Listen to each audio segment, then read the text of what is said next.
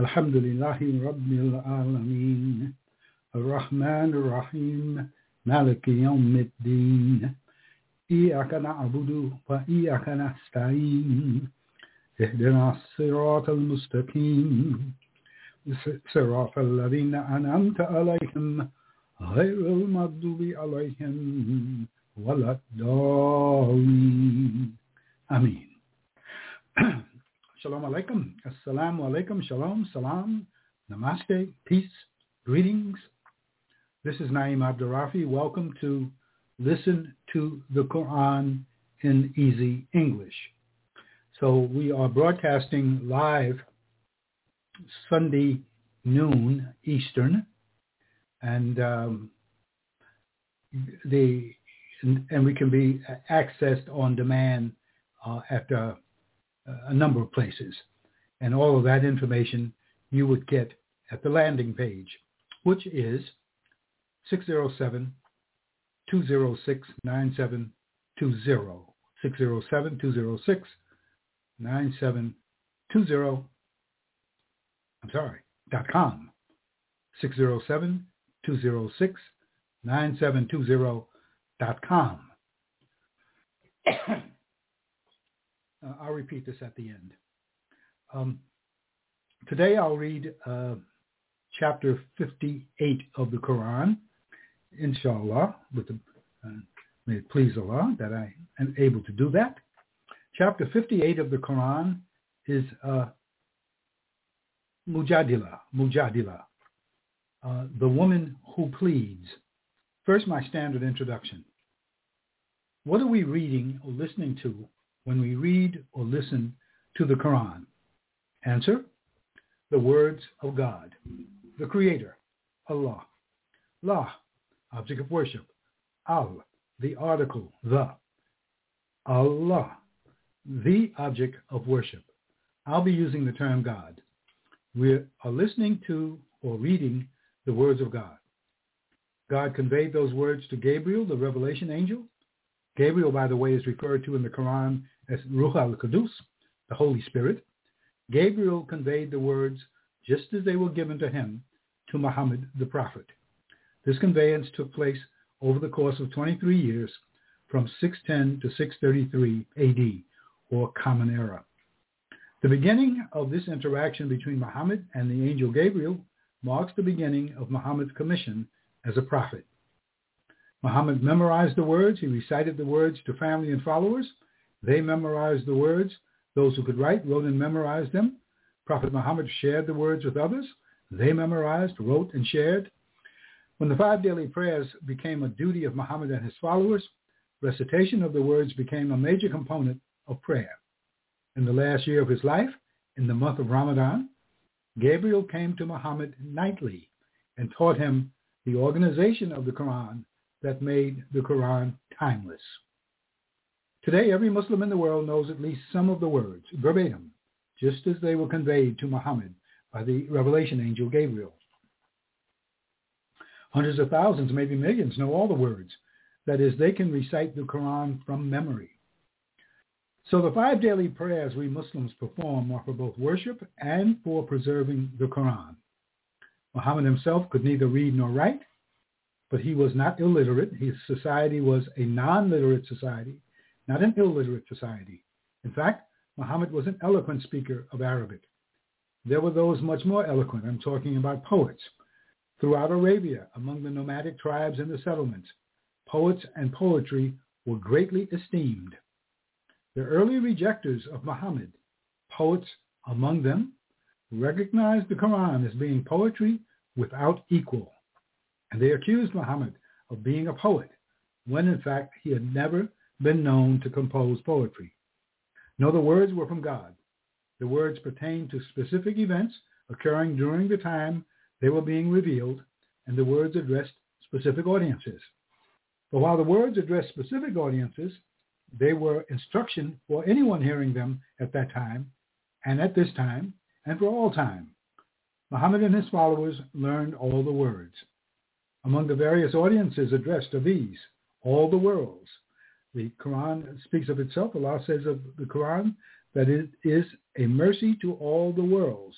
that is the world of men, the world of jinn, that is the spirit world, creatures, and the world of aliens that we speculate about, of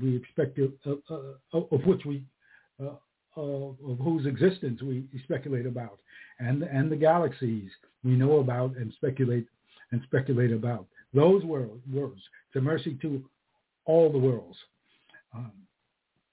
and addressed are believers.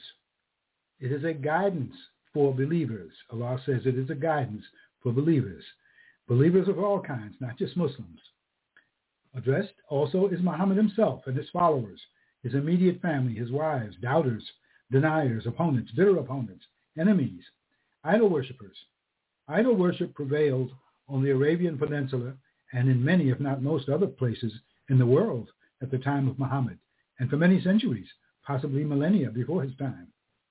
There were Christians and Jews in Arabia, and there were those, like Muhammad, who did their best to adhere to what Prophet Abraham there 3,000 years earlier through his son Ishmael, Prophet Ishmael. But idol worship prevailed, especially in Mecca, the barren, desertic place where God directed Abraham to leave his infant son Ishmael and Ishmael's mother Hajar. I'm referring to the story in Genesis where Hajar is called Hagar and Mecca is called Baka. Mecca was Muhammad's birthplace and home until he was 52 years old. Muhammad was a descendant of Abraham through Ishmael. Also addressed hypocrites and Jews and Christians, and Jews and Christians as a group. They are referred to as the people of the book, the Ahlul Kitab. The book in this case being what is known as the Kitab, the mother of the book. That is, the book that is with God. What Moses received from that book, what David received, Moses received the Torah or the Torah. What David received, that is the Psalms, is from that book. What Jesus received, that is the Gospels or teachings, is from that book. What Muhammad received, the Quran, the recitation, is from that book. These prophets of God were also messengers of God. They were inspired with words from God and the instruction that the words were to become a book, a scripture. We know that Abraham received the scripture, but we have no vestiges of it. Noah may have received the scripture, but we have no vestiges of that. I use the term vestige deliberately. Vestige means remnant, suggesting a sizable remnant. The books commonly known today as scripture really are just that, sizable remnants of actual scripture, but only that. They contain scripture along with other material, some of it relevant and some of it not. Time does what time does. It takes its toll.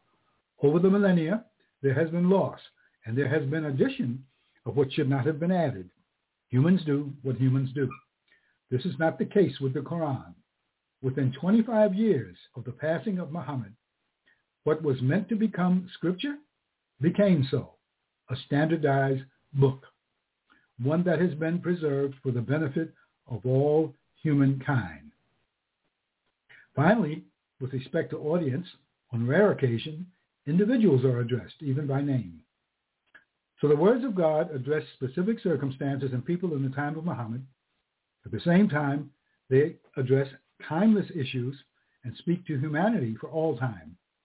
Following are some things addressed by the words: the purpose of life, the nature of the life of this world, guidance for successful living in the life of this world, guidance in the form of information, encouragement, reminder, inspiration, warning, the purpose of paradise, description of paradise, the purpose of hell, description of judgment day, day of reckoning, final hour, resurrection day. These are all the same. Elucidation of earlier scripture with detail. Correction of misrepresentations of earlier scripture. Religious instruction, that is, how to worship, how not to worship. Description and source of wisdom. Prophecy. All prophets prophesy, that is, foretell future events, especially those who are also messengers. Example, Muhammad, Jesus, David, Moses, Abraham, and maybe a few more. These were prophets who were also messengers. They received a message. But there were many prophets who were not messengers, but who prophesied, thousands of them. For example, Old Testament prophets like Elijah, Elisha, Isaiah, Joshua, Samuel, Amos, Daniel, Hosea, and Solomon, and others. And Ishmael, who was not an Old Testament prophet as such, he's mentioned in the Old Testament. However, over the millennia and into the present, there have been people who have not been commissioned by God as prophets, but who claim to or are claimed to prophesy. I'm not so sure about those claims. Finally, a helpful note. The references and allusions to events occurring during the years the Quran was being revealed could cause confusion, but they shouldn't. Yes, knowing what references and allusions point to do deepen understanding, but not knowing takes nothing away from understanding. The translations I use have notes, in some cases lots of notes along with appendices. When I first started reading the Quran 40 plus years ago, I eventually learned to bypass the notes and appendices. I went back to them later. Nothing lost, much gained. So it is with understanding the many references and allusions in the Quran to Torah, to the Old Testament, and to the Gospels, and the Psalms. So it is with knowing world history. So it is with knowing classical Arabic. So it is with being able to unpack Arabic poetry that utilizes the Arabic of the time of Muhammad. So it is with being able to linguistically analyze the spoken Arabic of that time. Certainly, having background in these areas could deepen one's understanding of the Quran. But you must keep in mind that the words are the words of the Creator and Sustainer of the heavens, the earth, all upon, all within, all beyond, and all between. Meaning runs to depths humans cannot fathom. Meaning is also right at the surface in easy English. So listen to the Quran in easy English. That's why we're here. And if you have feedback to give, questions, complaints, corrections, again, the landing page is 607-206-9720.com. 607-206-9720.com. Once more, 607-206-9720.com. And I'll give this to you again when we close. All right. So on to Surah 58, Mujadila, the woman who pleads. Bismillahir Rahmanir Rahim. With the name of God, most gracious, most merciful. Excuse me. Okay, first verse. God has indeed heard the statement of the woman who pleads with you. Muhammad is being addressed, with you concerning her husband, and carries her complaint to God. And God hears the arguments between both sides among you, for God hears and sees. If any men among you divorce their wives by zihar, this refers to a pagan practice, which was that, well, you're not my wife, you're my mother. Okay, so I thereby divorce you. So God says here, if any men among you divorce their wives by zihar, they cannot be their mothers. None can be their mothers except those who gave them birth. And in fact, they use words iniquitous and false. But truly God is one that blots out and forgives. That is, blots out and forgives such iniquities, such sins. But those who divorce their wives by zihar, then wish to go back on the words they uttered, should free a slave before they touch each other. This are you admonished to perform, and God is well acquainted with what you do. And if any does not have, a slave to manumit, he should fast for 2 months consecutively before they touch each other. But if any is unable to do so, he should feed 60 poor ones. This, that you may show your faith in God and his messenger, in God and his messenger. Those are the limits of God. For those who reject, there is a grievous penalty. Those who resist God and his messenger will be humbled to dust, as were those before them. For we have already sent down clear signs, and the unbelievers are humiliating punishment. On the day that God will raise them all up, and show them the truth of their conduct, on the day that God will raise them up and show them the truth of their conduct. God has reckoned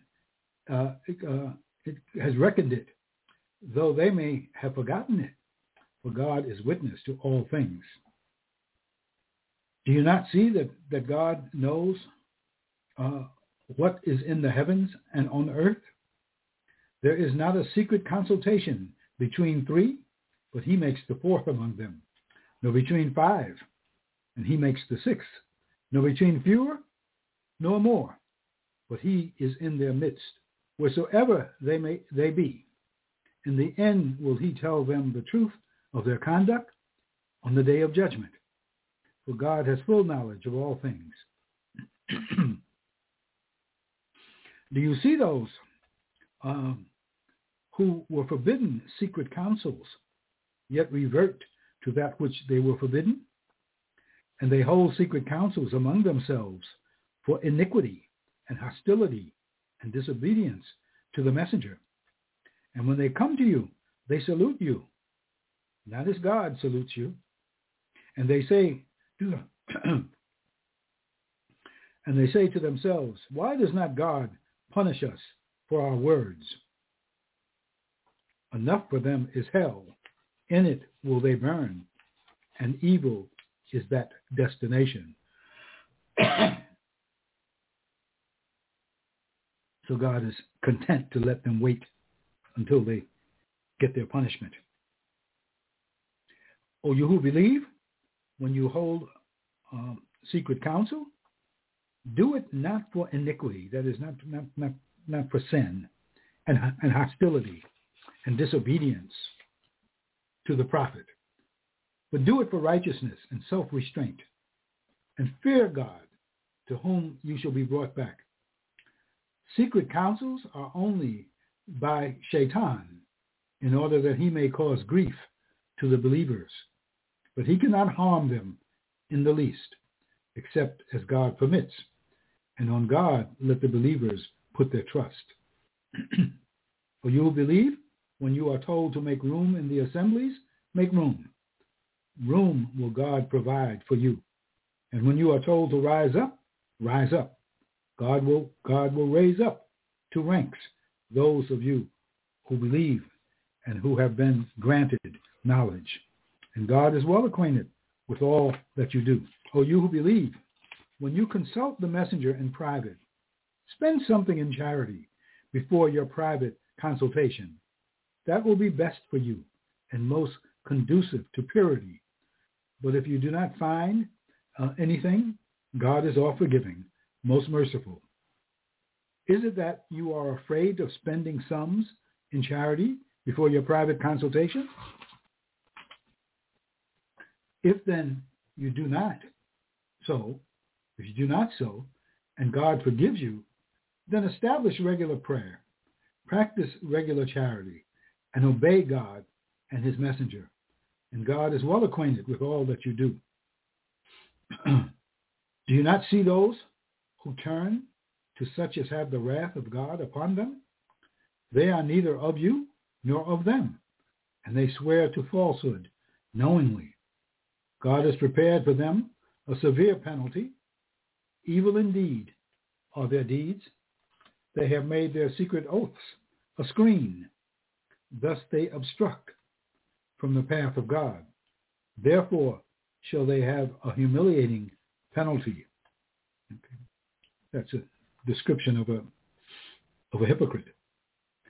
Of no profit whatever to them against God will be their riches nor their sons. They will be companions of the fire to dwell there. One day will God raise them up. Then will they swear to him as they swear to you. And they think that they have something. No, indeed, they are liars. Shaitan, the evil one, has got the better of them. So he has made them lose the remembrance of God. They are the party of the evil one, the party of Shaitan. Hizbu Shaitan. They are the Hizbu Shaitan. Truly, it is the party of Shaitan that will perish. Hizbu Satan, the party of Satan. Those who resist God and his messenger will be among those most humiliated. God has decreed, it is I and my messengers who must prevail, for God is one, full of strength, able to enforce his will. You will not find any people who believe in God in the last day, loving those who resist God and his messenger, even though they were their fathers or their sons, or their brothers, or their kindred.